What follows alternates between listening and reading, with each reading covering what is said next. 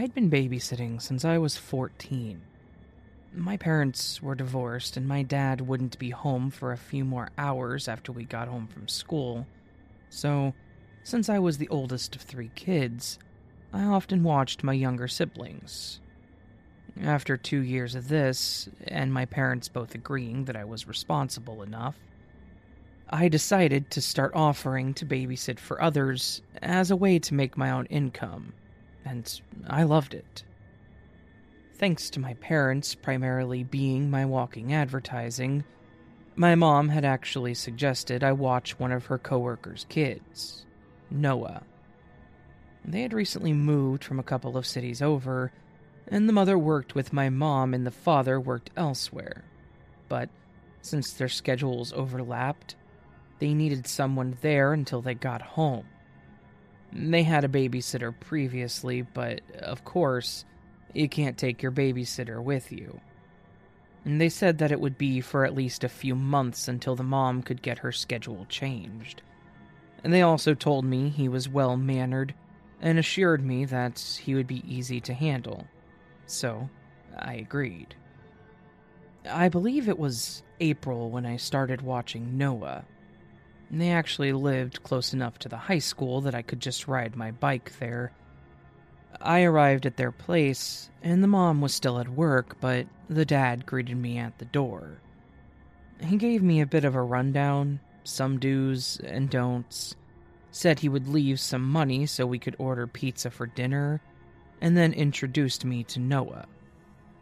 When he came out, he seemed a bit shy and standoffish at first, but I could tell that wasn't who he normally was. So, after the dad left, I found Noah still standing in the hall and staring at me as I shut the door behind his dad. I walked up to him, smiling, and I kneeled down in front of him to introduce myself. He smiled and told me his name, and then asked if I wanted to see his toys. After about an hour or so, I asked him about dinner and if he wanted pizza, to which he was very excited about. So, we went downstairs, I ordered the pizza, and he watched some TV while I did my homework. Occasionally, while it was playing commercials, he would ask me if he could ask a question or say something.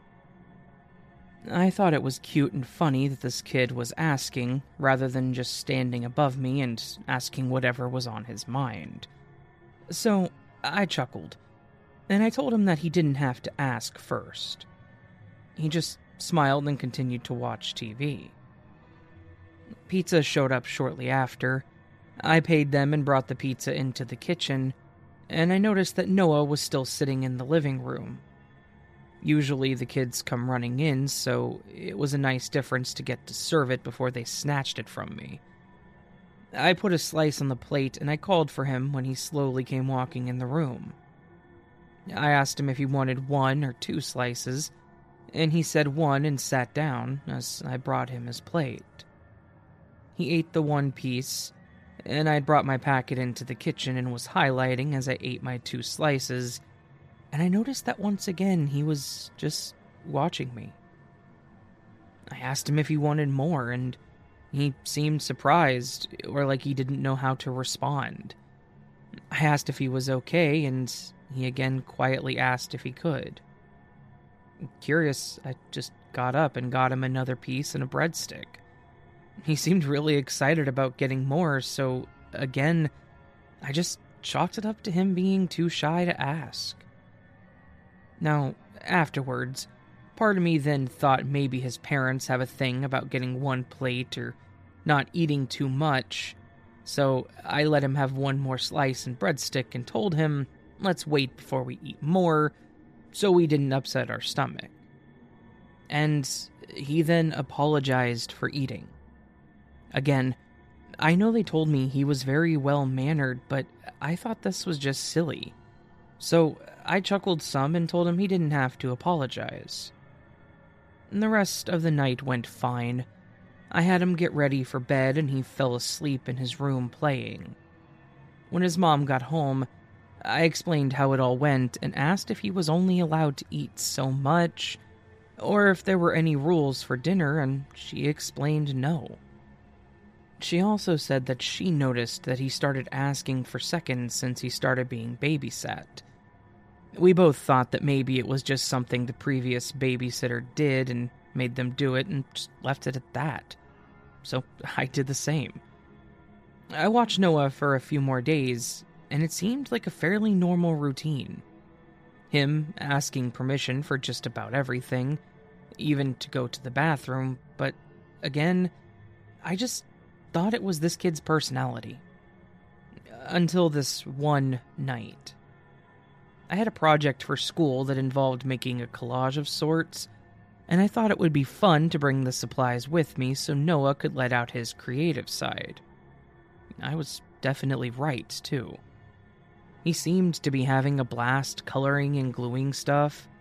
He said he was going to make a card for his parents. One thing I forgot to bring was scissors, and I made a comment about it aloud, to which Noah quickly jumped up saying they had some and that he would grab them. I quickly tried to get up and follow him when he started grabbing them, and I stopped him to say that I would get them, as they weren't safety or craft scissors, and it was unsafe, and then he immediately dropped them on the ground and started crying, saying he was sorry.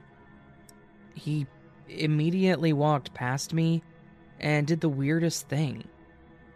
He started removing the couch cushions and laid on the couch, face down, crying. At first I thought maybe this was just his weird way of throwing a tantrum, so I just went and rubbed his back and tried to calm him down. I told him it was okay, and that he should sit on the couch with the cushions. He looked at me confused at first. He slowly put the cushions back, sat on the couch, and wiped his face again, then apologized for crying. And again, I told him it was okay. He wasn't even remotely in trouble, and I made him some chocolate milk to calm him down. We went back to normal after that, and again, I brought it up to his mom. She chuckled and once more said that he had done that a few times when he got in trouble, but she never understood why. So they told me that I could just tell him not to tear the couch apart, and he'll be fine. Again, I thought the parents knew best and just let it go, but I still did think that was weird.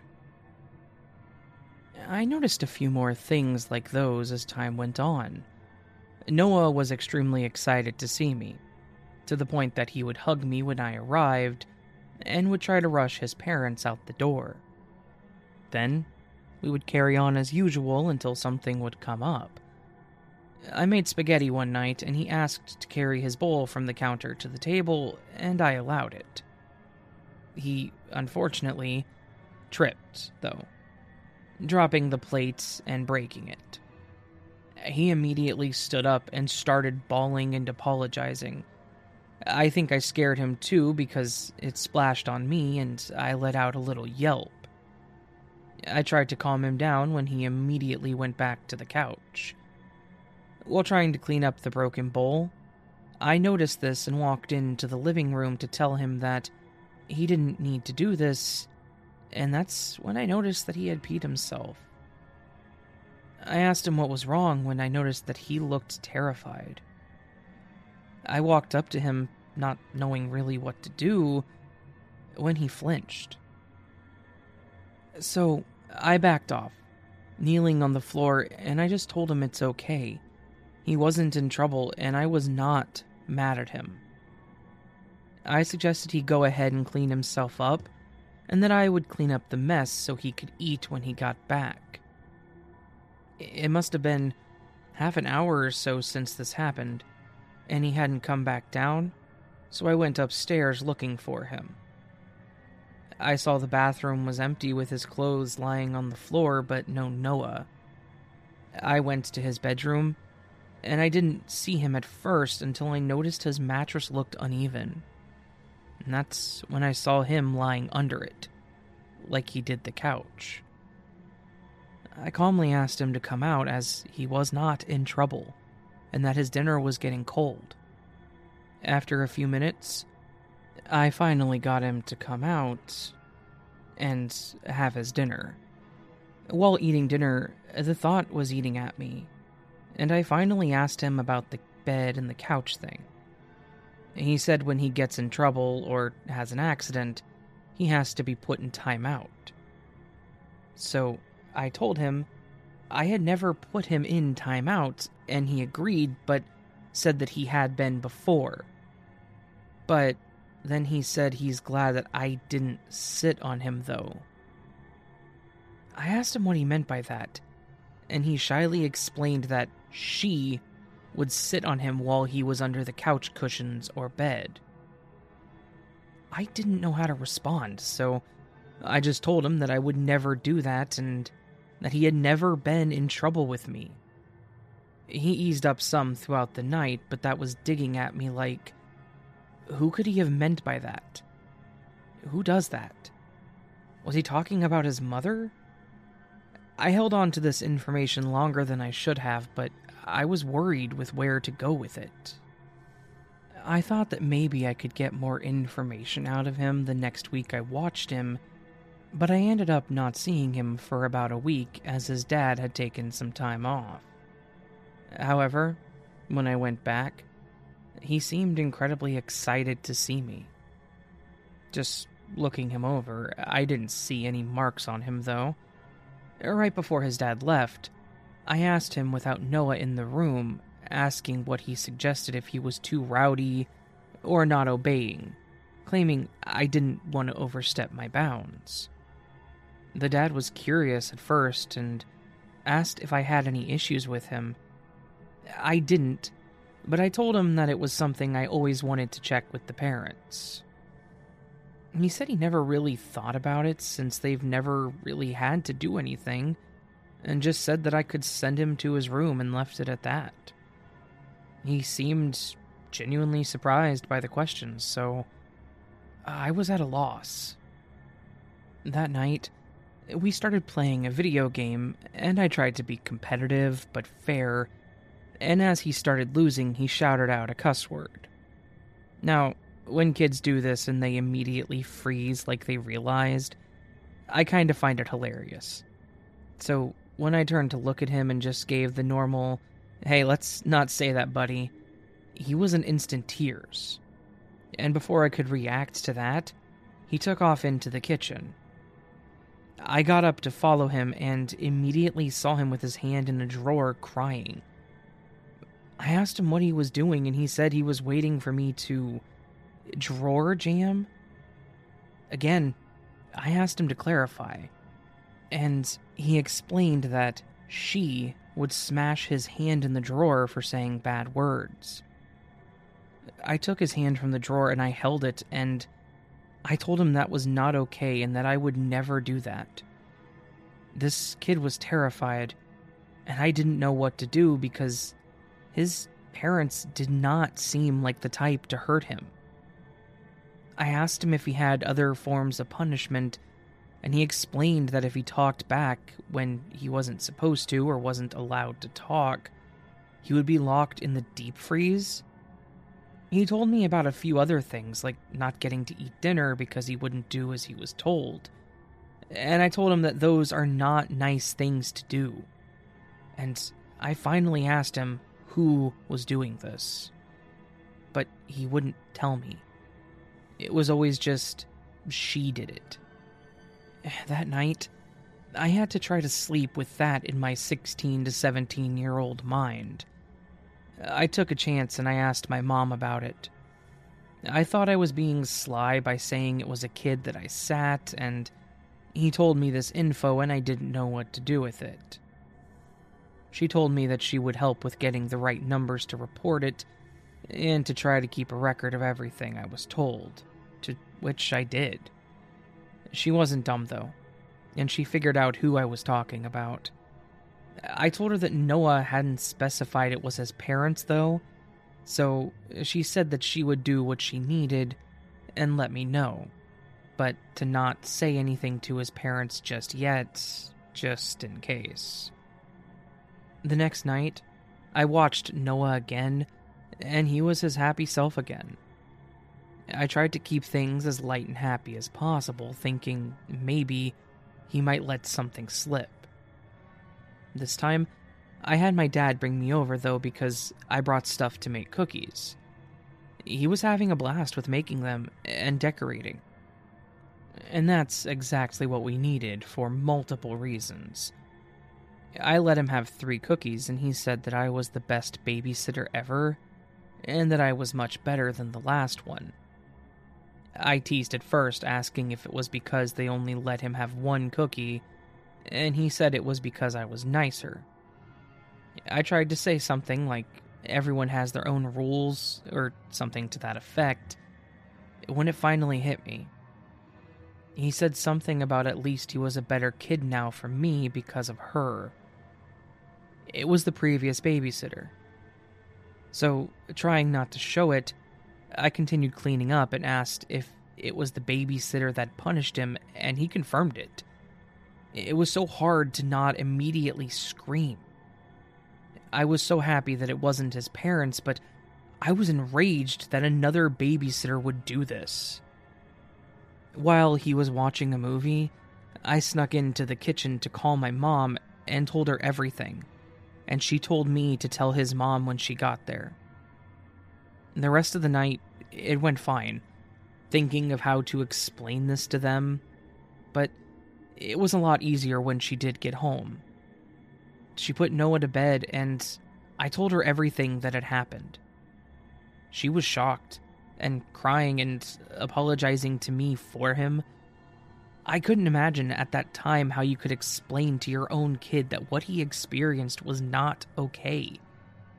She did explain that she noticed some changes in him when she started watching him, but just thought it was him. I was asked to be a witness since Noah told me the info, in order for them to try to press charges on her, and thankfully she was charged with abuse. Sadly, Noah was not the only kid she was watching, but I have no idea if anyone else ever spoke up. I do hope so. People like that piss me off, and it makes me glad that I now work in a daycare to show that we're not all creepy, bad people. But until then, Melissa, you better hope we never meet, because it will not be pleasant.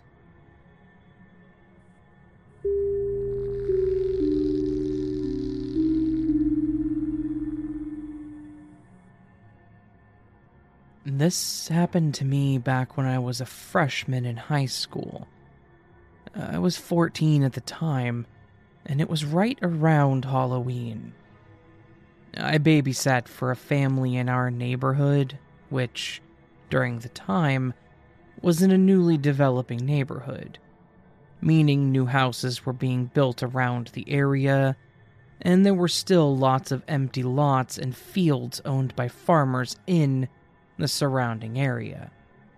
This particular house that I babysat for sat in front of an empty field.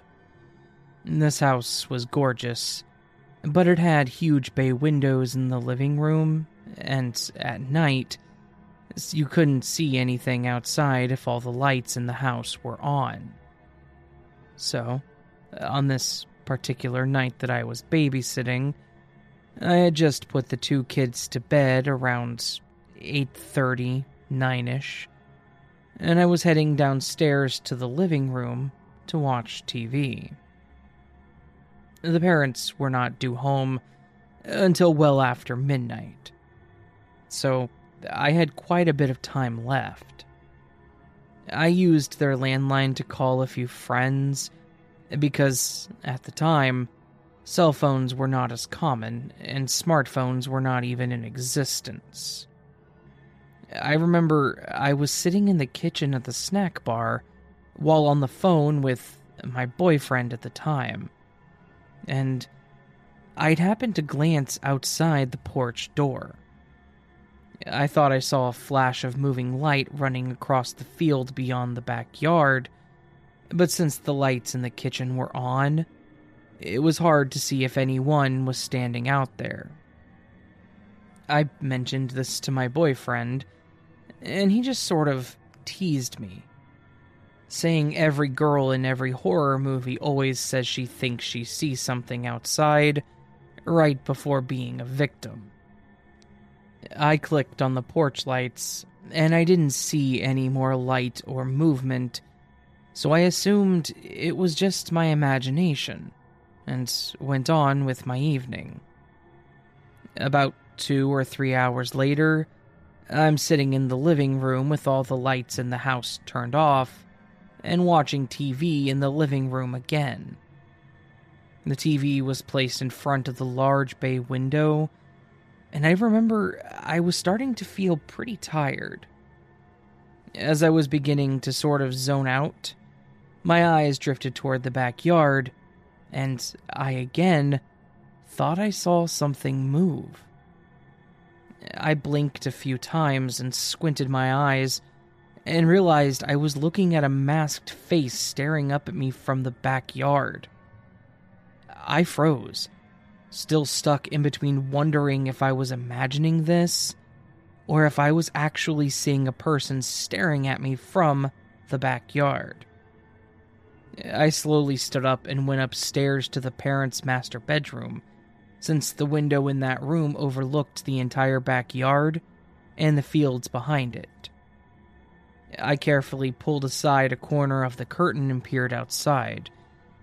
To my horrific realization, there was, indeed, a person standing right between the backyard and the field right behind it. The person had on, and I kid you not, a freaking potato sack mask. I wish that I could tell you that I was quick to get on the phone with the police and grab a weapon and lock myself and the kids in one of the bedrooms, but I was honestly just standing there, frozen in fear. As someone who always loved and watched tons of horror movies, you always think you'll be prepared to handle any situation that happens to you in real life. But here I was, just frozen and scared out of my mind. Finally, I snap myself out of my trance and think, how do I make sure the kids and I get help out here? I picked up the cordless phone next to the bed, and I dialed the police. The dispatch asked me if the doors and windows of the house were locked up, to which I confirmed yes, as I always ensured we locked up after coming in from playing outside earlier that day. The dispatch told me that the responding officer would be there in less than 10 minutes. She told me to stay on the line with her and get the 2 kids into the room with me and lock the door. Clutching the phone to my chest, I quietly tiptoe out of the bedroom and go into the bedroom of the 2 kids, who shared a bedroom. They both tiredly but willingly cooperated. I told them we were going to all sleep in their parents' bedroom for the night. Fortunately, they were too tired to ask any further questions, and followed me to their parents' room. Once we were in there, I locked the door and told the dispatch that we were safely in a locked room. I got the kids into the bed, and quickly went back to the window to see if the person was still standing in the backyard. To my surprise, he wasn't standing there anymore.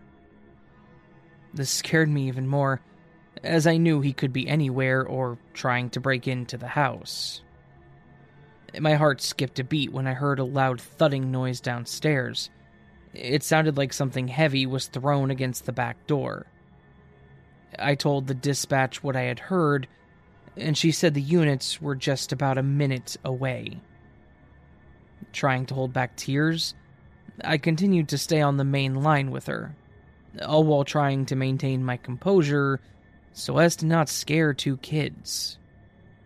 Finally, the dispatch told me that the police had arrived, and it was okay for me to let them inside. I went downstairs, and I could see the flashing lights of the squad cars. I unlocked the door, and 2 officers entered the house. They had me phone the parents to inform them of what had happened. While the police searched the house, Another officer arrived and sat upstairs with the kids and me while I called their parents, who were, fortunately, already almost home and were beyond horrified at this news. The police did not find anyone on the property, but what they did find still chills me to this day. As they opened the door to the backyard, they found a huge hunting knife sticking right in the door. I'm guessing that is what had caused the loud thud that I had heard earlier while hiding in the upstairs bedroom. There was no blood or note, just a large knife sticking out of the door. As far as I know, the person was never caught, but there had been reports from other people in the surrounding neighborhoods of the same person wearing that mask and standing in the backyard of other people's houses. The scariest part is that all of these reports were coming from people who were babysitting at the time. So, for a while, there was a big scare in the community that someone was stalking babysitters and threatening their safety. Since the person was never caught, my parents had me quit babysitting for some time until either this person was caught or more information was released on the situation.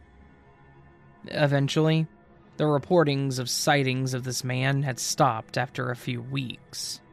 But, to my knowledge, the house I was at was the only one who actually had a weapon thrown at the door.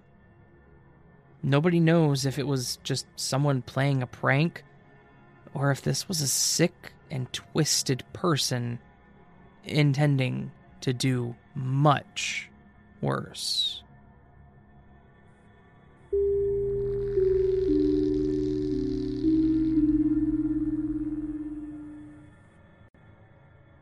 I babysat for most of my teenage years. I still occasionally do it for people I'm close with and that I know, but it was one of the easiest ways to make money, in my opinion. However, there are some weird people out there, adults and kids alike, which, after a while, gets tiring to deal with. There were definitely a few that I remember that really stood out, but one specifically that I would like to share with you now. Now, this happened quite some time ago, back when Craigslist was popular, and you didn't have to worry about being kidnapped or robbed. I used to post my babysitting services there. I got a response from someone to watch their kids that lived a few blocks over. They called, and we set up a time to meet and basically interview each other. When I went over there, the house was kind of a mess. From boxes everywhere, carpet being ripped up, the walls painted, just things like that. And they said they were renovating because it used to belong to the dad's parents. His mother passed away and his dad was in a nursing home, so they got the house, or something like that, and they were trying to make it a bit more modern. That being said, they thought they would save some money by getting a babysitter instead of a daycare. That was fine by me. They basically set up the back living room and the bedrooms, so we had places to be in the home that were safe. Sometimes I watched their son Caleb while they were away. Sometimes they asked me to watch him while they were getting supplies delivered, having appliances put in, etc. Caleb was around 5, I believe, when I started. He was talking a lot, but still had trouble making full sentences. Caleb's room was the second room in the hallway, right after the bathroom, so they had a baby monitor in his room still, so that way I could sit in the living room and watch TV or something, if he was playing. I could hear him mumble to himself and play randomly at times, but one time, I started hearing him get really into a conversation. I first just thought it was that he was deep into playing with his toys or something, and I let it go. Then I heard him laugh and talk again, so I started to listen closer. I heard him start talking about himself. He said, "I'm 5, I like chips, I like purple, Daddy made it," just little things like that, but I never heard him say something on the other side of the conversation. Curious, I went to his room to see what was going on. I saw him sitting on the floor lining up all his toys, and he continued to talk as he looked over in the corner of his room, which kind of worried me, so I went all the way in. I asked him what was going on, and he said he was playing with his friend. I questioned about his friend, and he said the wet man. I thought I misheard him at first and asked him maybe the white man? And he corrected me again, saying, no, the wet man. It was weird, but I asked why he was wet, and he said he didn't know, but he thought it was funny because he still had his clothes on. I was a little weirded out by this, so I decided to ask Caleb to watch a movie in the living room with me, and he did. This actually occurred a few more times, but was making me more and more curious as to who he was talking about or seeing. I thought his parents seemed to be pretty cool, so I asked them if they believed in ghosts one time while we were eating. The dad laughed and didn't really answer, but the mom said she believed they existed but never experienced anything. And then I told them about Caleb's friend. While the mom thought it was interesting, the dad actually lost all color and got quiet. I kind of thought he was mad at me at first and quickly started apologizing when he said it was fine. I remember they looked at each other, and the dad said, "Clyde," and then the mom's face matched his. Then they told me about how his great-grandfather had a heart attack in the bath and had drowned in it. He showed me a picture of him and everything. It was kind of creepy. Was this kid seeing his dead great-great-grandfather then? In case anyone was curious, I continued to babysat him for a few more years and got pretty close to the family, and the mom freaked out one time when I came over saying they were going through pictures and they showed one of Clyde, and he stopped and exclaimed, "Hey, that's the wet man." So, yep, he definitely saw him. The visits from Clyde stopped happening after a while from what I've witnessed, and what they've told me, he doesn't really remember it either. It's definitely one of the most memorable babysitting experiences that I have had.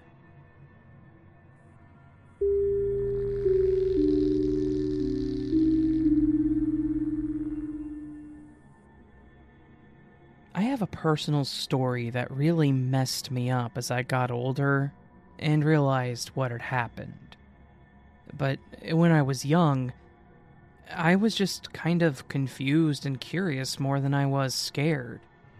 What had actually happened had to be explained to me when I got older so that I had a better understanding of the situation.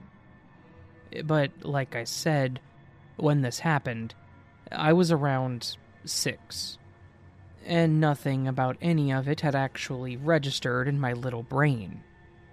Besides that fact, I actually have a very clean and vivid memory of it, which is probably why it's messed me up mentally. It's absolutely haunted me as I got older, which is why I've had to talk through this all with my mother and actually had to get professional help for it. I'm not trying to hype this up. It really left me with a mental scar. So, this happened back on Thanksgiving in 1992. Like I said, I was 6 at the time. And around then, we always went out to my grandparents' house in the middle of nowhere, Missouri, for the holidays. I was the kind of kid that loved to go out to their home because they had a lot of land, and they raised a few different types of animals, like chickens, goats, and a couple cows. Because I loved the animals, specifically the smaller ones, I was kind of scared of the cows. I would typically spend my time outside with them, playing with them, feeding them, talking to them, just basically doing whatever my little brain could think up in the presence of the goats. It sounds kind of weird now, but it made sense back then, I think. On this particular Thanksgiving, we were all meeting up at my grandparents' house, and when I say we all, I mean the entire family, which was my parents, myself and my little sister, my aunts and uncle with their 8 kids total, and on top of that, my dad's cousin Danny was also joining us. Which, it was interesting to me then because he was someone in the family that I had never met. He wasn't around much when it came to family gatherings, and I wasn't sure what to really think of the guy. He was a bit awkward, and kind of dismissive whenever you would go to talk to him, pretty much about anything. It was fairly obvious that he really didn't want to be there, and I didn't understand that because it was Thanksgiving. That meant it was family time, right? Which meant you were supposed to be happy, right? I'll get to the explanation of that later, but for now, I figure it would be best to actually go over what had happened. The night was seemingly normal. I got to play with my cousins, we watched the parade on TV, and we all got ready to have a huge dinner. My family always had a tradition where, before we carved the turkey, we would all say something that we were thankful for that year. And when everyone was done, we would eat. As we went around the table, everyone was saying they were thankful for their wives or families and loved ones, and other various things that were fairly heartwarming, sure. But then it got to Danny and the whole room just kind of went silent. I remember the look on his face when it was his turn, and the look on everyone else's face when he just kind of sat there after a moment in silence. After several awkward moments of nobody speaking, he kind of perked up and said something like, I'm thankful that I get to look forward to all this food, which caused some laughter and chuckles, and we all moved on. We all ate our food, probably way too much, especially me, because I always did. The holiday kept going as it should have, and everything seemed to be okay. My dad's cousin was still a bit standoffish, but he almost seemed like he had opened up to us somewhat after we had ate. That is, until one of my cousins, who was only a year or two older than me, asked why his wife wasn't there with him. I remember that same awkward silence as my aunt ran over and grabbed my cousin, apologizing profusely and saying that she had told him not to bring it up. And I remember the tense feeling in the air when he said it was okay, but then said that he was going to step outside for a minute just to get some fresh air. Obviously, I didn't understand then why it was such a big deal, but it apparently was something we were not supposed to mention. I think now is a good time to go ahead and get the explanation out of the way. Danny was a drug addict. I'm pretty sure it was heroin or something strong like that. He and his wife were both hardcore into it, and they had tried to get clean several times and had failed each time. However, around July in that same year, his wife actually ended up in an OD and died while he was unconscious, lying literally right next to her. Apparently, and obviously, this had devastated him as they had been together since they were in high school. And they had been married for several years. When this happened, he spiraled hard into a depression for, again, obvious reasons, but then he decided to try to make it right by getting clean. He went into a rehab facility and he got off the drugs, but was struggling to make it without the woman that he loved. Yes, he was clean, but he was an emotional mess. and he was struggling a lot with everything. My dad thought it might be a good idea to invite him over for dinner with the family, since we were all going to be there, and they didn't want him to just be alone. I know that this is a super sad story, and being an adult that's married with a kid, I can totally understand how painful it must have been for him to go through all that.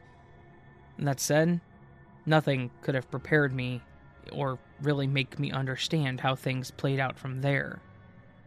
After we were all done eating, I wanted to go outside and play with the goats, something I had been really looking forward to doing since I had gotten there. It was getting a bit dark, but since the barn was close to the house, my parents didn't really have a problem with it.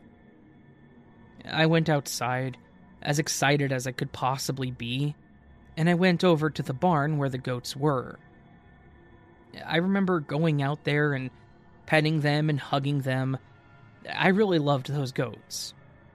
I was playing with one of the kids, feeding him weeds from the ground, petting him, talking to him about nothing and all that, when out of nowhere, there was a loud bang noise, like a firecracker, and the goats all ran away.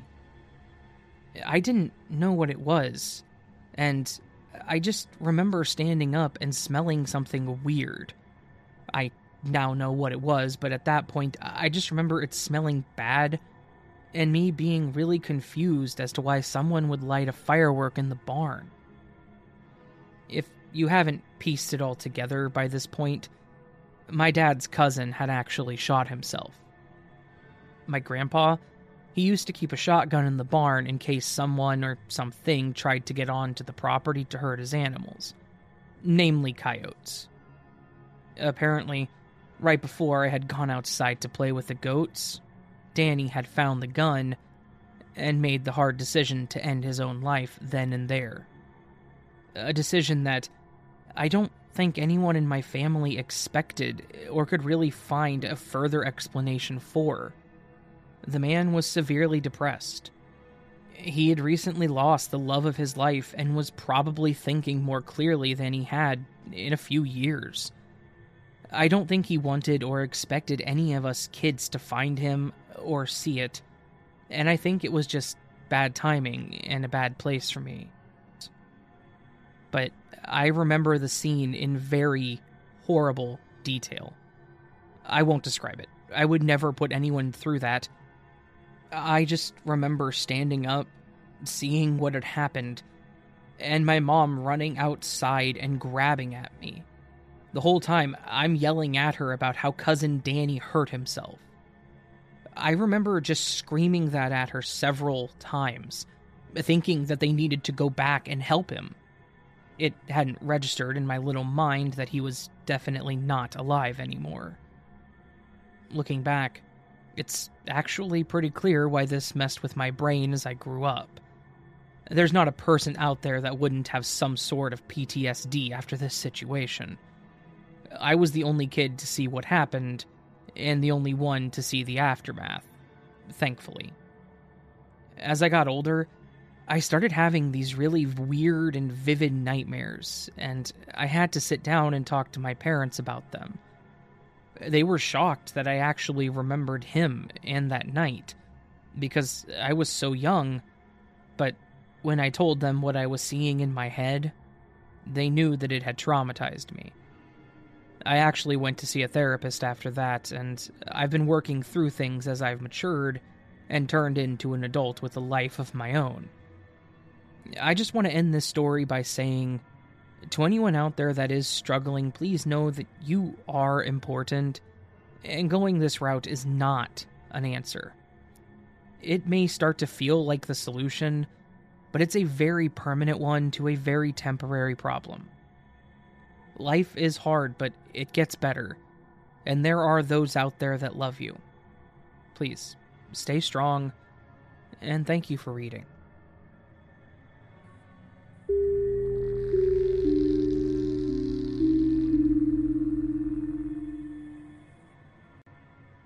This story takes place well over a decade ago.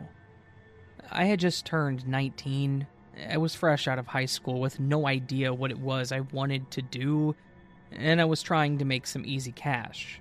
So, I took a job at a local, bigger named pizza place. Because this story involves employees and happened at an actual location, I'm not going to name the brand. Just know that it's large enough that most of you have probably eaten there, or at the very least, seen their commercials.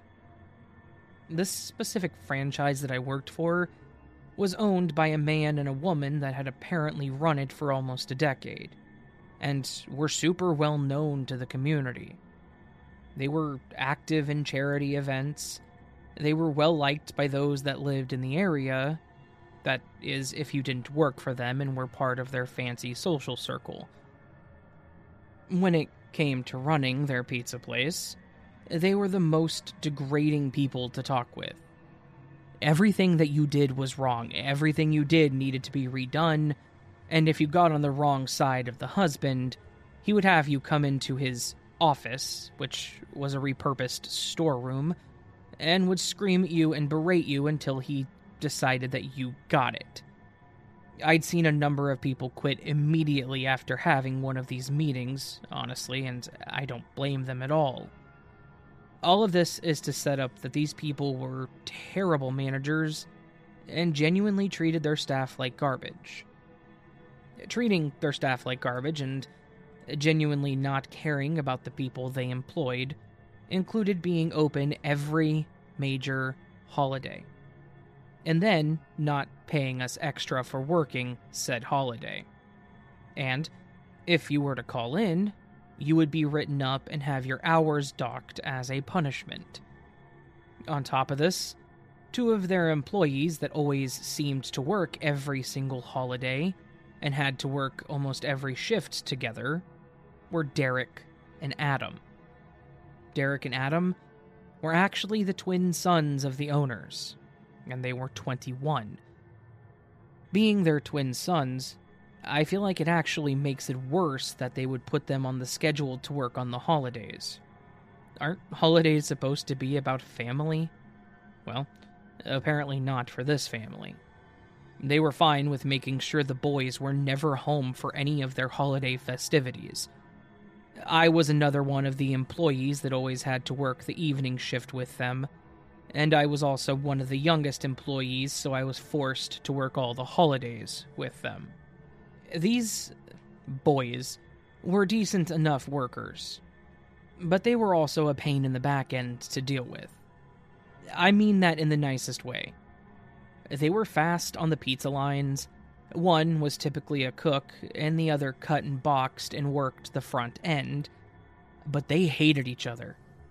I have never seen twins that seemed to be at each other's throats so much, and it would typically end up with them yelling at each other over something incredibly stupid over and over again in the back. Most of the time while we had customers dining in the front. There was even one time that they actually ended up in a fist fight just past the threshold of the dining room, and we had people calling the police and screaming. Yeah, it was nothing shy of a mess.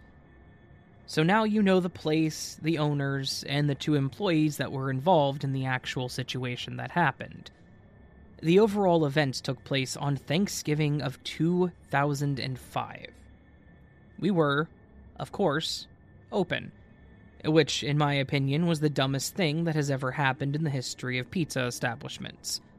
Do you know who orders pizza on Thanksgiving? Nobody.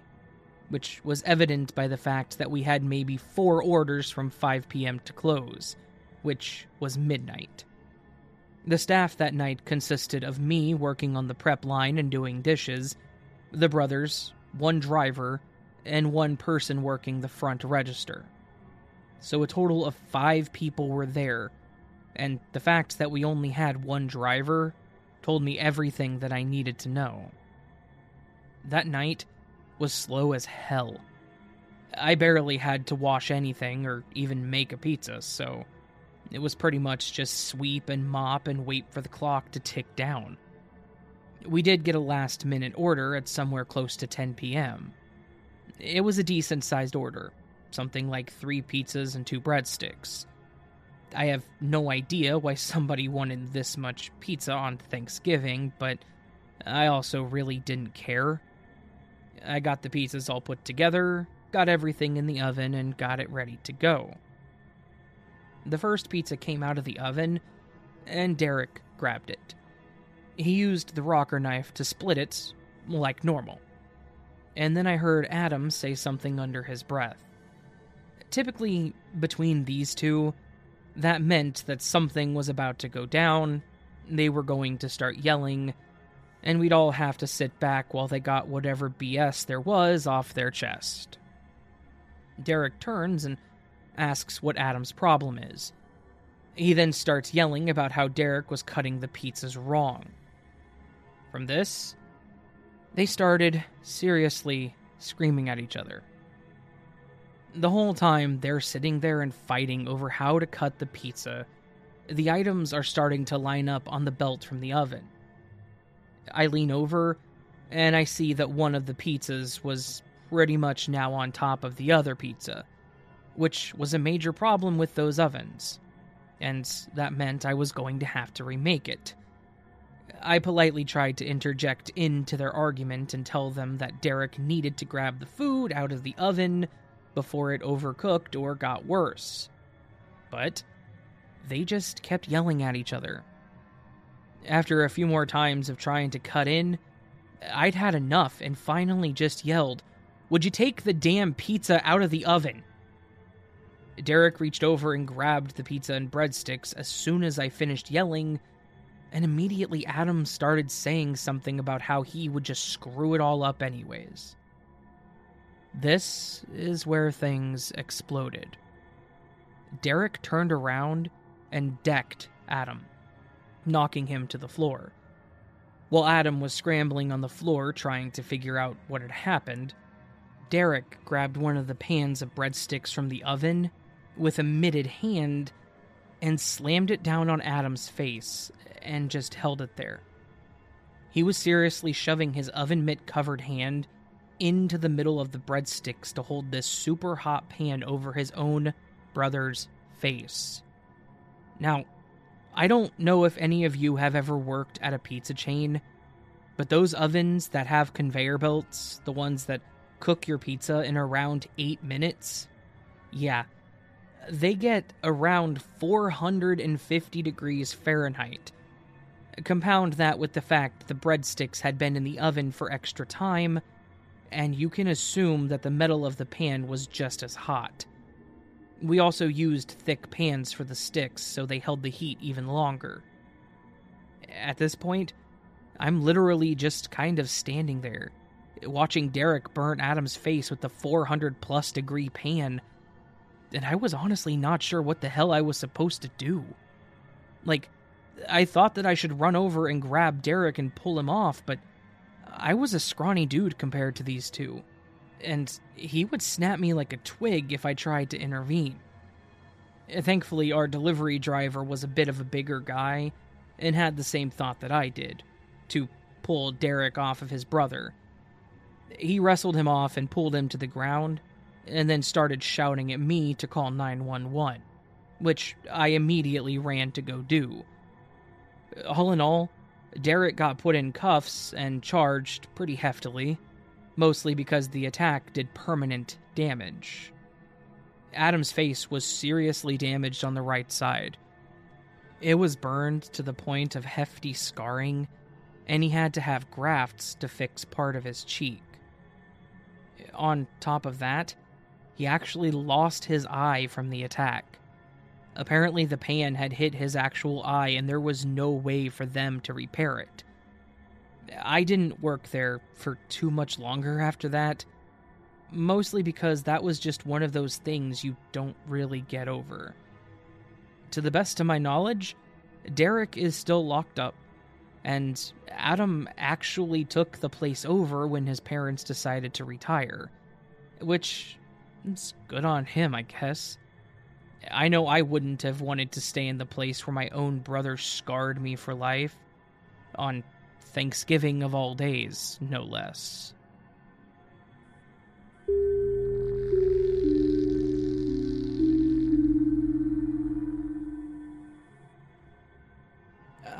quick story that actually makes me cry almost every time I think about it.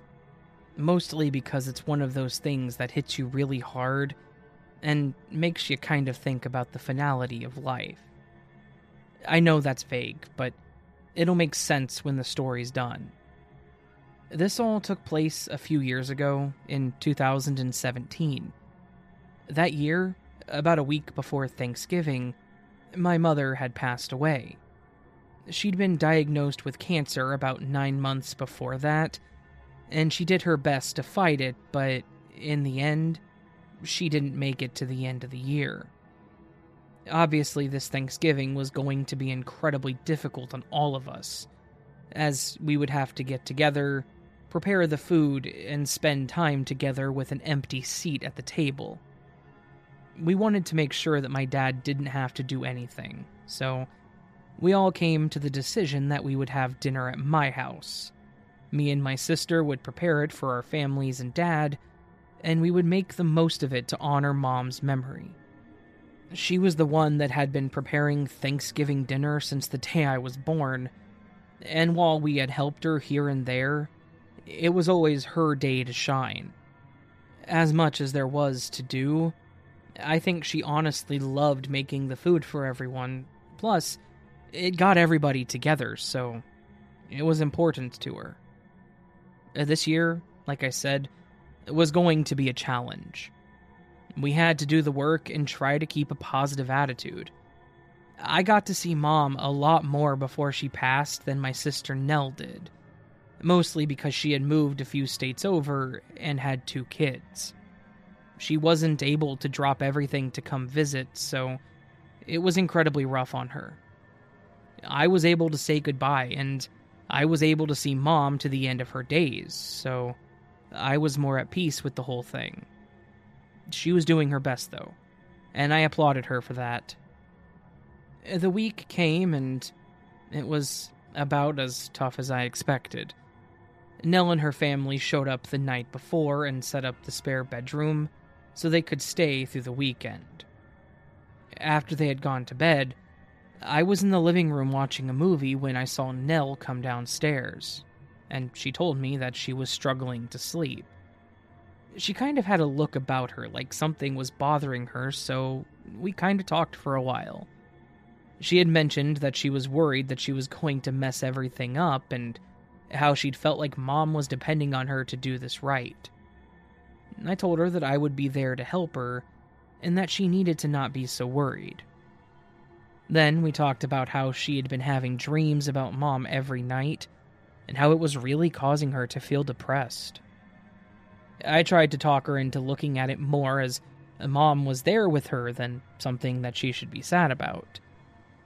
I don't think I was able to do a whole lot to cheer her up, but I tried. The next morning, we got to work on everything. We spent the entire day preparing things exactly as Mom had written them down, to the letter. We wanted to make this perfect for our dad, to show him that, while Mom may be gone, she had taught us well, and that she would always be a part of the family even if she wasn't there physically anymore. Much to my surprise, everything was perfect. We got the entire meal made, and it all came out as it was supposed to. My dad complimented Nell and myself repeatedly, telling us how great everything was. After the meal, Nell asked if she could talk to me in the other room for a moment. So we walked over to my bedroom, and she shut the door. As soon as she did, she burst into tears and hugged me as tightly as she could.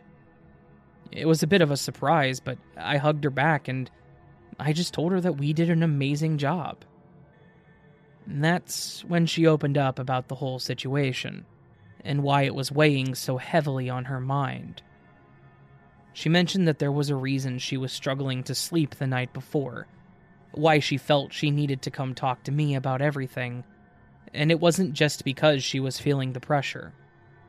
She pulled her phone out and opened her voicemail app and put it on speaker. It was a quiet message, but as I listened, I could hear exactly what she was trying to show me. There was a bunch of static, But through the static, there was Mom's voice saying, "You can do it, Nell." She said that a little before she went to bed. She had a new voicemail on her phone, but there was no missed calls. She listened to it, and it made her want to break down and cry. It was an absolute mystery what that voicemail was. I don't really have an explanation for it, other than Mom was trying to give her some encouragement from the other side. I'm not huge into the paranormal or anything, but this absolutely hit me hard and made me have to rethink my position. We never told anyone else about it, and Nell still has the voicemail saved. We've since made it a tradition for our family to get together at my place for Thanksgiving, and this year will be the 5th time that we've done this. I know that if Mom was still here with us today, she would be very proud of us.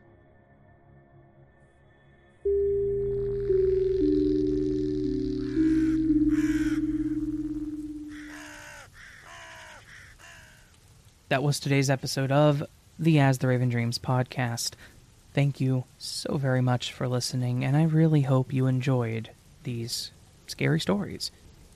If you want to support the channel further, please do consider checking out my YouTube channel. Just search As the Raven Dreams on YouTube and subscribing. You can also join the channel or go to my Patreon for early access to all of my content.